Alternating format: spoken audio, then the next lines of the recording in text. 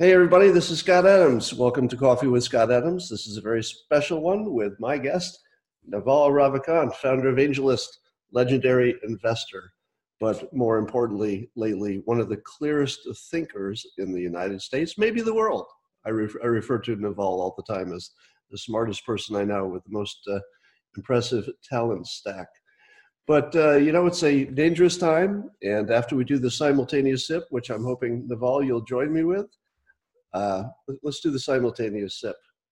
We don't need a preamble. Go. Oh my God. So Thanks we for got having. this. I will say, given your stellar introduction, I do have to point out that Scott is a recluse and doesn't know very many people, so that definitely helps. If I ever meet somebody smarter, you're going to get demoted from smartest person I know. I'm All right. So this coronavirus is of course the big story, and the government's doing a pretty good job of telling us what to do. Wash your hands, don't sneeze on grandma, don't go to China. But Don't they're touch not your doing a good toys. job of telling us how to think, how to think about it, how to feel about it. And that's what you are perfect for. Tell us what we should think about this coronavirus. How afraid should we be? How should we frame this for the most productive approach to it? I think essentially the coronavirus is going to push us to do things that we should probably already be doing as a society. Firstly, we do need to practice higher and higher levels of hygiene in this highly interconnected world. Who doesn't want to be cleaner all the time? Everybody I've ever met wants to be cleaner. Everybody admires people who are cleaner than them. Everybody likes going to places that are super clean. Everybody, when they first go to Japan, has this reaction of, oh my God, look how clean they are. And it's never looking down on them, it's always looking up at them. So I think as a society, it will make us more hygiene conscious, which will help us just reduce spreads of the common cold and the basic flu. So I think in that sense, it is very helpful. Secondly, I think it'll move us more towards the future faster. Robotics, automation, telepresence, VR, remote work, all those things that are coming anyway. I mean, let's face it, most of white collar jobs are just LARPing, right? You're just running around pretending like you're doing work in meetings. And I think this will expose a lot of that. The actual productivity in most white collar jobs is in a small creative portion, which this will emphasize. And it'll force us to sort of make that, solve the collective action problem of moving to those tools. And then I think it'll also cause us to do basic preparedness for viruses and bacteria that we need as a society, because synthetic biology technology is getting easier and easier and spreading more and more. So it's only a matter of time before we see engineered viruses and bioweapons. And so as a society, if we're better prepared for that, it's good. This particular, sorry. Yeah, I saw your tweet in which you referred to it as essentially a series of wars that we, the big creatures of Earth, the humans, are going to have with the small creatures, the viruses and the Yeah, bacteria. this has always been true. If you look at humans, we've been the apex predators on planet Earth for a long time. Ever since we discovered fire or tools, we've basically taken over and killed everything else, right? As soon as humans invented spears, axes, and fire, that was it. We won. And every other species got driven into extinction or domestication, to the point now where the lowest ranking human outranks the highest ranking animal. Like the top dog in the world is lower status than the lowest human. You would put that animal down if it attacked that human. So we've conclusively won against all the big things. So our remaining natural predators, and actually they're not quite predators, they consider us their habitat, are bacteria and viruses. And that's a very broad generalization. It's like saying plants and mushrooms or fungi. So obviously there are good bacteria and even good viruses that we use that are symbiotic, but for every symbiote in the animal kingdom, there's 6 parasites or so. That's the rough ratio that I've heard. So bacteria and viruses are our last major remaining enemies, with one exception: mosquitoes. Mosquitoes are actually cause damage to us by carrying bacteria and viruses, by injecting us with pathogens. They're just flying needles, right? Is the way to think about them. So bacteria and viruses compete with us, and there's this hypothesis called the Red Queen hypothesis. It's named after Alice in Wonderland, where the Red Queen and her guards are running really fast, but they're all kind of running in place against each other because the ground keeps moving. So the idea there is that bacteria and viruses evolve to compete with us and infest us, and we evolve in such a way to get away from them. And so we use sexual selection, which is Scott Adams goes and finds Christina Basham, and this goes through a long selection cycle, and then your genes mix with her genes, and then your children, which I hope you will have, can use whichever genes are best adapted to this environment to resist the next generation of viruses. And viruses are mutating. They're not intelligently selecting other viruses to mate with. They're not sexual, they're asexual, but they're just replicating mindlessly and mutating. So they're much less likely to pick the right gene, but they're so short-lived that they're getting many, many, many more mutations. And if you look at the amount of genetic variation that a bacteria or virus will get over 20 years, it's roughly similar to what a human will get over 20 years. But a human will do it by wandering around their entire life and find the proper mate to mix their genes with.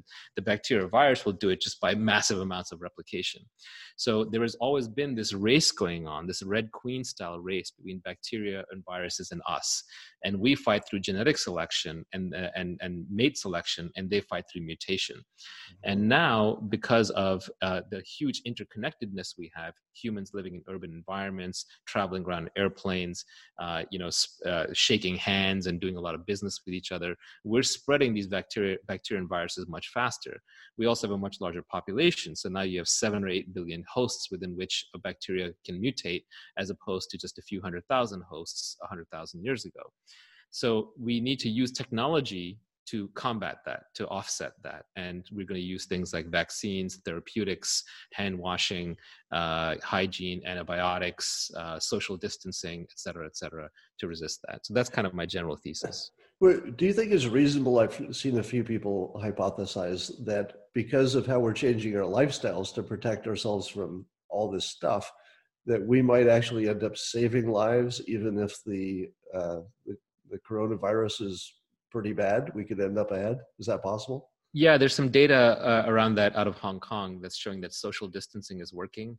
Hong Kong was hit very badly by SARS, and so they reacted very quickly and vocally to what just happened in China.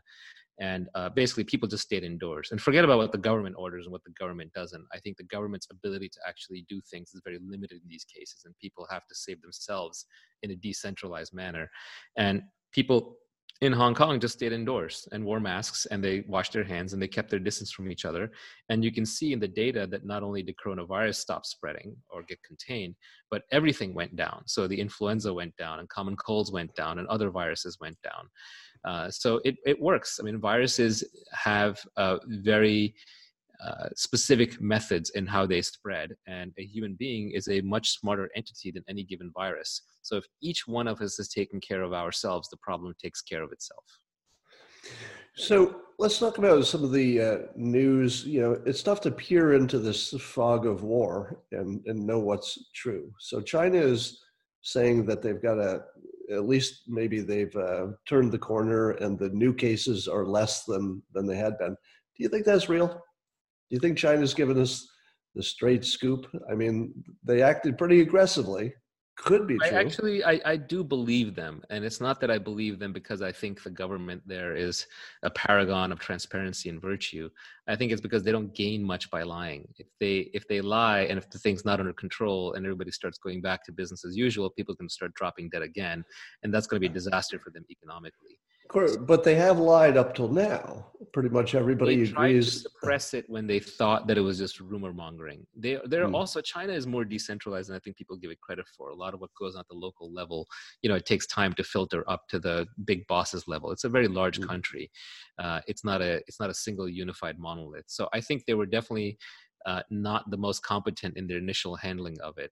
But I don't think that they're overtly, explicitly lying. I think the bigger danger with China is that as they return to business as usual, it starts spreading again.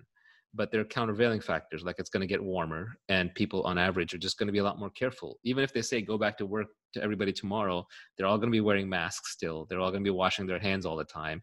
They're not going to be hugging each other. They're not going to be within close quarters of each other. And my guess is that public events and buffets and church attendant gatherings and so on will still suffer from low attendance. And the cruise ship industry is dead, never to return, unfortunately. I think you're right about that. I had a plumber come over yesterday, and I tried for the first time the non-handshake greeting. You put out his hand, and I did that. Coronavirus. Sorry, right. Nothing personal. And I was sort of testing it out to see, does it work socially? and it was a little bit awkward, but not enough that I'm not going to do it again. So, Well, the easiest way to handle that one is, this is something I've been doing for months now, which is I just tell people I'm just getting over a cold, and they just back off. So it's basically, well, it's not you, it's me. That excuse would never work better than today. Exactly. So that would be my advice to people. You can just say I'm getting over a cold. I got a little chest tightness here. Exactly. Keep your distance. Now, there was an article I just read about the cruise ship, which for all the wrong reasons, it turned out to be the best laboratory, because you had people in a closed setting. You could really know who these people are, and then you could look at the result. And one of the outcomes of that is that nobody under 70 has died, and of over 700 people infected on that ship. So that's impressive. But also, they did not get care that quickly, and they were not identified that quickly. So if you assume that only the older people were even affected, and now that we know that's where the real risk is, we could really put a sort of a wall around our oldsters. Isn't it possible that even if this virus is 10 times more viral, that because the people dying from it can be easily identified and walled off, isn't there at least some hope that now that we're no longer caught off guard, we could drive down the death rate to ordinary flu levels, which is plenty bad, but not. Yeah, I don't think it goes down to ordinary flu levels. This thing is much worse than the ordinary flu. For one thing, it's far more virulent. The R0, the spread factor, is multiples of what is the flu. The flu is like a 1.28. This is like a 3.0. But that's what the virus itself can do. But if you factor in our response to it, sure, we would effectively lower it. That's true. I think we can effectively lower it, but I think it's going to require a level of self-quarantine and hygiene that the American population is currently not engaged in. At least in San Francisco, 99% is business as usual. And if it's going to spread anywhere, it's in San Francisco, because you're in a cold urban environment that's directly interconnected to Asia. So I walk around the street, nobody's wearing masks. Everyone's still going to events and gatherings. People are still shaking hands and high-fiving. So we do not have anywhere near the level of self-control that I think will be required to actually lower the spread factor. Secondly, this thing does kill people in their 20s and 30s and 40s. It's just statistically a lot less likely, but it has a high comorbidity rate. So if you have an existing condition, which could actually just be a flu or cold, it can go haywire on you. So 20-somethings and 30-somethings have died from this. It's just in the under 10 category that we've hardly seen anything. The children seem to be very immune to it. Well, what's interesting about the cruise ship is that there were enough people that we should have seen 30-year-olds dying if people who had good modern care were going to die, and none of them did. Yeah, I think that's pretty telling. Yeah, the counter argument is also who has good modern care, because the current ICU system, the intensive care unit system, is built on an assumption of a very small number of beds being needed at any given time. Right. So if this thing really does land 20% of people in the intensive care unit, like some estimates say, then it'll easily overwhelm the hospital system, and you will end up with higher morbidity rates. So a lot of it is about spreading out the illness. Like if we just all take care of ourselves and summer arrives, then hopefully the sick don't arrive all at the hospital all at once. But there's already evidence that that's happening. In South Korea, the hospitals are full, and South Korea is extremely well run and managed in this regard. So I don't think we're out of the woods here. I think we're actually just entering the time period in the US where we're going to have to take some measures, maybe not as extreme as China, but we're going to have to start doing social distancing to protect ourselves. And I'm hoping that the warm weather will save us, frankly, because nobody knows with this particular virus, and the flu does spread in warmer weathers, but in general, the warmer the climate, the more humid the climate, the lower the spread factor, because these are airborne viruses that like cool and dry and don't like hot and humid. Now, here's an interesting, maybe just completely coincidental, and you can help me sort this out. The places with the biggest problems, coincidentally, have the worst air pollution. Mm-hmm. So even people don't realize, but Italy has the worst air pollution in Europe. South Korea is a mess. And here's the weird part. Cruise ships. I just read an article that said the air on the deck of a cruise ship, not even below deck, on the deck of the cruise ship, the air quality was worse than Tehran. Hmm. Now, so I've asked people, could that be a correlation? And there are actually a number of different ways that it could be. One is that it decreases the sunshines, and there's a vitamin D Mm-hmm. hypothesis that, if you're low, you're more susceptible. One is that the pollution just lowers your resistance in general. Mm-hmm. Mm-hmm. What my own hypothesis is that maybe the virus actually becomes more easily airborne if it Mm-hmm. hitches a ride. Mm-hmm. Mm-hmm. Apparently, that's a real thing. A virus Mm-hmm. can hitch a Yep. ride on dust. Mm-hmm. So, and then you have the other correlations. There heavy smoking areas and Mm-hmm. high density, et Yeah, cetera. I think high density is actually the Occam's razor one. Asian cities are much higher density than Western cities. Even in Italy, it broke out in the Turin Marathon at first. Quam, you have huge amounts of travelers and pilgrimages coming in and sitting in like large gatherings. So I think just high density of people is the most obvious thing. If there's a large group of people gathering indoors, that's the perfect spot for a virus. Um, if you have a small number of people spread out on a tropical beach, that virus is not going to get a foothold. Right. So I think there's some common sense that we're just evolved as humans to realize this. Here's a very simple way to think about how embedded this is in human society and culture. Colds tend to occur during cold weather, and the people in cultures where they have a lot of cold weather tend to have cold behavior and cold attitudes. Why do we use that word cold to remember to an illness, to refer to an illness, to refer to a weather, and we use it to refer to a set of behavior patterns, cultural behavior patterns. We use the same word for all three things. That right there should clue you in on where these things replicate. And this is knowledge that's embedded in the English language and goes back thousands of years. Right. So if you look at the so-called cold cultures, like Northern European cultures and Eastern European cultures, they're not bear hugging you. They're not singing and chanting and holding hands together. They're generally sitting far apart. They're very suspicious of each other. They're not engaging in large gatherings, and they're generally and these cultures also have long traditions of, for example, sauna use and hot springs, because they're trying to induce artificial fevers in their body. They also tend to favor, they tend to worship being in the outdoors and being in nature. If you go into kind of warmer weather cultures, like, for example, India, the ones that are involved in hot and humid environments, what they have to worry about are waterborne diseases. So they're constantly boiling their water, or they're spicing their food, because they're trying to kill the waterborne diseases. Whereas in cold weather cultures, you're trying to fight airborne diseases. So I think you just need to have a cold personality and go to a warm climate if you want to avoid colds. Well, I'm looking at the big implications, because it seems to me that we have a pretty good formula for how to keep grandma safe.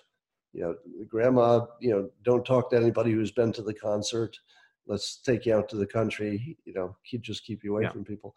I have also keep them away from little kids. Well, we don't know right now if little kids are spreaders or not. Little kids do get it. They tend not to get very sick from it. The question is, how much viral shedding and spreading do they do? If they do a lot, then the obvious vector would be that it spreads in schools. The kids are largely asymptomatic or unhurt. They bring it home. Grandma's living at the house and she gets sick. So that is a vector that we have to test. If I had to predict, I would say schools will shut, maybe for a month, whatever's the right amount. I don't think there's any chance it won't happen in this country. Do you? Don't you think schools are going to shut for maybe a month? I think schools have to shut, and I think large public gatherings have to be canceled. And I think large public gatherings are going to be canceled, not because the people organizing them want to cancel them. There's too much money at stake. For example, the South by Southwest and the Olympics. It's just that nobody's going to show up. People are going to clue in. All it's going to take is a few people dropping dead, and then everybody will run for the hills. The harder part is school cancellation, because schools aren't really about education. Let's face it. Schools are an extended form of daycare and socialization. So if you cancel schools, then you have a daycare problem for adults. Well, I'm going to be the voice of optimism on this, because I think the country needs to hear that we're capable and we're strong. If this were just one person who had a daycare problem, that's a problem. Right. But if the whole world has a daycare problem, sure. Yeah, I'll watch your kids. Yeah. It takes a village to raise a child, and if we do collective child watching, then it gets pretty easy. Right. So we have a whole host of problems that would be caused by this that I believe are probably relatively solvable. Let me talk about another one. Just to finish that off, I Yeah. think that this is a huge boon for the homeschooling movement. This is Yeah. your moment. Yeah. I mean, it could change civilization quite permanently and forever, and maybe for a good. I've said for a long time that where homeschooling is going is virtual reality. Yeah. I've got my little virtual reality set over here. You spend 5 minutes in that, and then you say to yourself, okay, would I rather learn history by reading a book, Mm-hmm. or would I rather stand in the middle of Napoleon's battle? Right. Yeah. there's just no Right. question No contest. where it's all Absolutely. going. So businesses. Now, one of the big fears is that the economy will get crushed worldwide, Big Depression, etc. And I'm a optimist on this.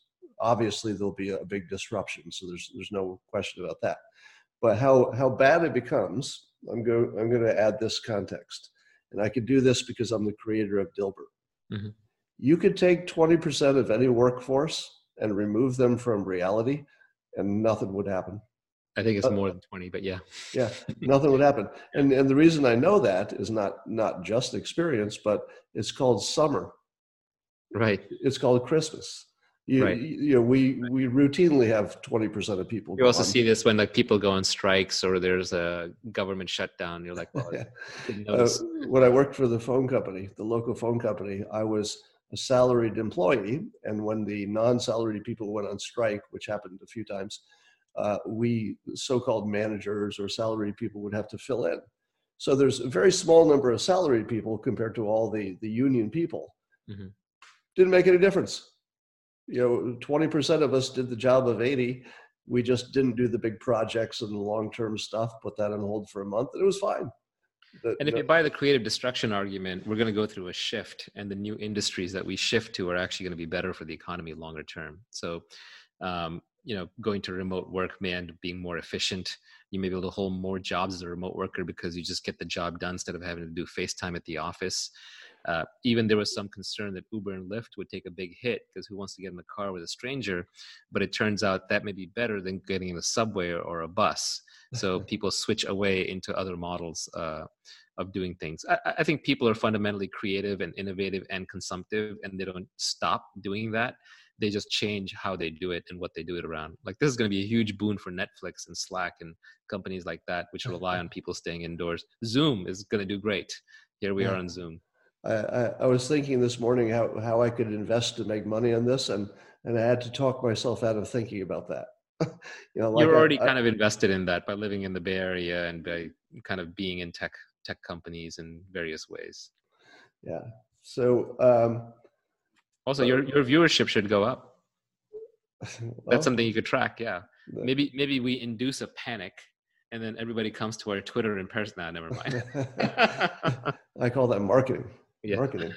Do you think, and I know that there's no way to know this, but just based on your broad understanding of the world, do you think there's a genetic element to who's susceptible to the coronavirus? Doesn't have to be an ethnic quirk. No, there probably is, but I think there's probably so it binds to this thing in the lungs called the ACE2 receptors, which is overexpressed in Asians and in males. On the other hand, it does seem to be killing Iranians and Italians and so on as well. So I don't think that that's going to necessarily mean that it's focused in one part of the population.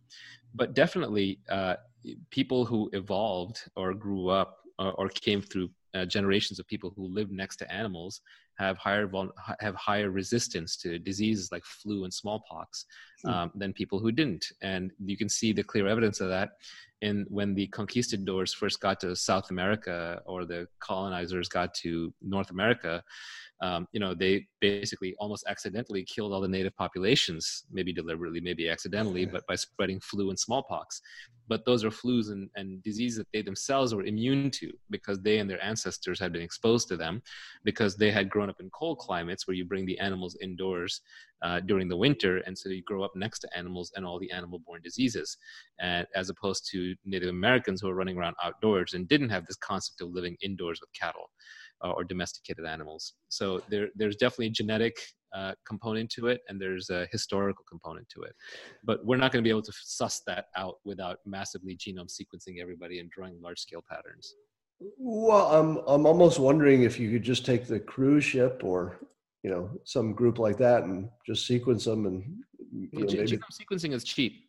We could probably start doing it. We could probably start sequencing all the patients and then seeing what level they end up at, and then using that to figure out who to put in the front lines of healthcare or not. This is an idea floated by Balaji Srinivasan recently, a mutual friend of ours, who's really declared what he calls World War V, World War virus, World War V. It's pretty clever, and is going full scale on this thing. But he basically made that point, which is we should be doing the sequencing and testing to figuring out which healthcare workers should be front of the line and which ones should be back of the line. I saw an article the other day that the Neanderthal gene, or however much DNA we got from them, might have something to do with your susceptibility to some common colds and viruses and stuff. So it's going to be something like that. Whether it's I don't know if there's a single Neanderthal gene. I'm always suspicious of those kinds of correlation. They're too neat, right? Like they make for good headlines. I'm sure there's a baboon gene and there's a squirrel gene in you somewhere, right? Now, have you done your 23andMe or something like that to see if you have any? I've got a little bit. I didn't do it for two reasons. One is those things are incredibly non-actionable. Like They don't actually tell you what you can do to make it any different, short of like, don't marry somebody else who's missing the exact same gene. And that's very unlikely in my case. I'm not going to change my spouse based on that. And the second reason I didn't do those is because the privacy around them right now is very suspect. They will use that to arrest your second cousin who turns out was a serial killer. Or was near a murder scene or what have you. So I just don't want my kids, I don't want to get sequenced and sell out my kids' genes in the process. What kind of criminals are you raising there? We'll find out. Yeah, hopefully smart ones. Yeah. I think the whole privacy boat has that left a long time ago. I mean, I just think you're correct in that physical privacy is gone. There are cameras everywhere, and sure, eventually there will be gene surveillance networks everywhere. So I think physical privacy is dead, but I think digital privacy will be alive and well through encryption. That'll be a very different kind of underground privacy. Yeah. Not for you and me, but for pseudonymous internet trolls, privacy is still around. Yeah, that's right. For you and I, we have this weird future feeling where we know what it's like to not have privacy the way that regular people who don't, operate in the public already have. And for me, I don't know. Do you ever have any? You roughly have a similar situation to me, which is people will recognize you, especially in the Bay Area. Yeah. Is it ever a problem? It's inconvenient at times, but I brought it on myself, so it's not really a problem. I mean, fame, minor fame, being like a B-list or C-list celebrity has some slight advantages, but it also has significant disadvantages. Like, it's hard for me to travel to a lawless country anonymously.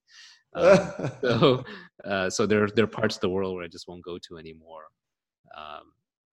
Overall, I would say, for me, the harms outweigh the benefits, but I might just be saying that. Like, if you took my fame away tomorrow, I might be screaming for it back. It's very hard to say. I don't think I'm self-aware enough to know the answer. I would say there's more good than bad. The good is it makes me feel good.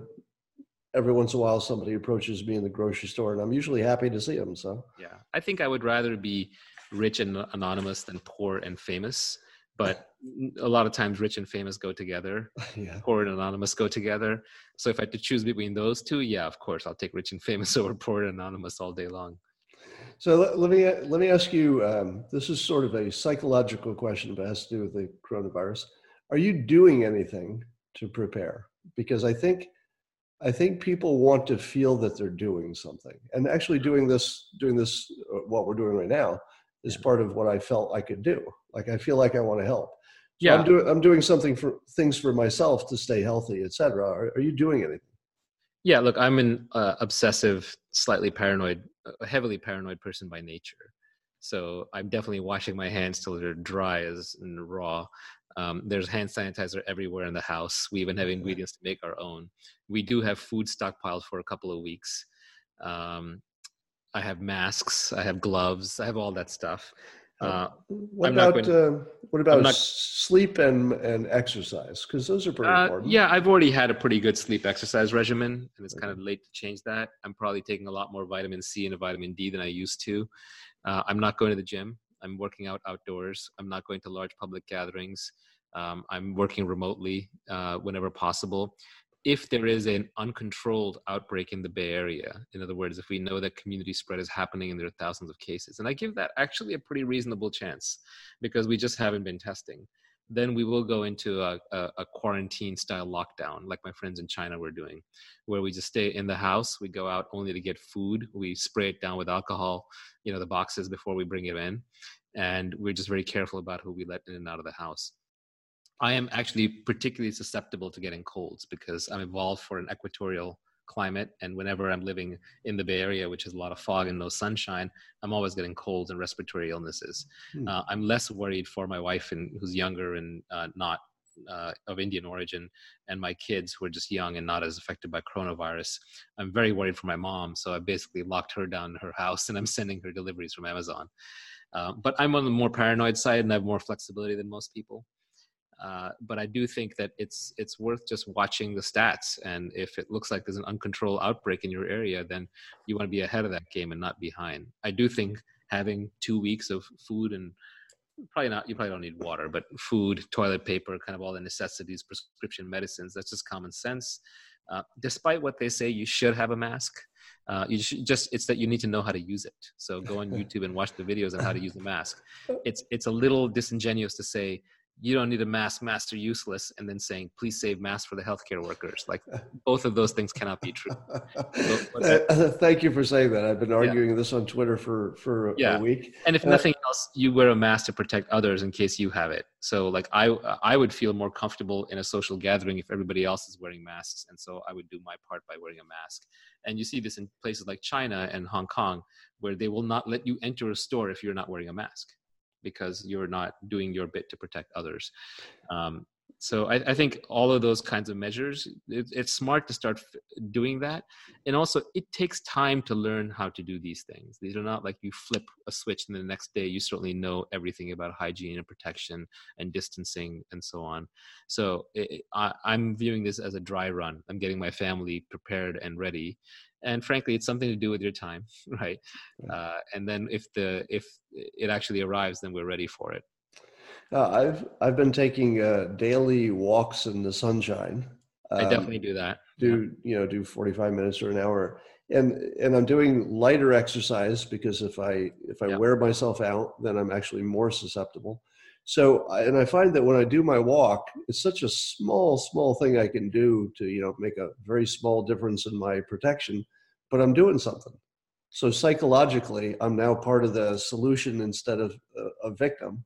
And it's a whole different mindset. And I feel like, yeah, bring it on. Coronavirus or not, I'm going to be ready. I'm going to be as strong as possible. If it happens, it happens. I'm ready. Yeah, I don't think vitamin D supplementation will make up for actual sunlight falling on your skin. So getting sun is really good. And that's where I'm hoping that the curve will naturally bend as warmer weather arrives.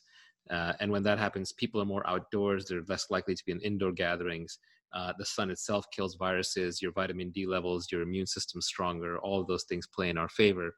But what that concerns me is that a vaccine is still at least 12 to 18 months away, possibly a longer time, because we've never successfully developed a vaccine for any of the existing 6 other coronaviruses. So because a vaccine is pretty far away, we're going to have at least one more wave. And the second wave will start building, let's say the weather is a factor and that helps suppress it. Then the second wave starts building in October, November, instead of January, February. And it starts with an infected base of hundreds of thousands of people instead of a few dozen people in the middle of Wuhan. So the second wave could be a lot larger. And in past pandemics, that's usually turned out to be the case. This time, at least we have the advantage that our response will be faster. Are responsibly faster, and there'll already be some people in the environment who have limited immunity from previous or similar infections. In fact, one of the pieces of potential good news here is that usually these viruses hit kids pretty hard, but in this case, they're not at all. And so why is that? And the current best hypothesis is that about a quarter of the common colds caused today are actually caused by 4 circulating coronaviruses that also got released and are endemic in the population. But those 4 coronaviruses don't hurt you anywhere near the same level. They just cause symptoms of a common cold. And so the theory goes that kids have been getting these at school, and so that they already have some natural immunity built up to this one. And if that turns out to be true, that means you could use data and dead virus from those 4 viruses to help build a vaccine. Well, that would be good news. That would be. It's still pretty unlikely, though. Well, I think that the supply lines will stay open because we could lose a lot of workers, and we're going to, once you reach that crossover line where the risk of the flu is not as high as the risk of a global economic meltdown. And I think you get to that point really quickly, because an economic meltdown is going to kill far more people than. Yeah, the panic could be worse than the disease for sure. I mean, like, even if you go to a worst case Wuhan style scenario for the whole world, right? Let's say what happened in Wuhan happens to the entire planet, right? Okay, so unfortunately, a lot of people die, but it's still not enough to like seriously impact like everybody. It's like 99% of people are still mostly fine. Even the people who end up hospitalized or don't get hospital care, some of them get very sick and die. But the productive capacity of the economy doesn't really go down. It just has to shift into an indoor remote work kind of economy until we build up enough immunity and vaccines.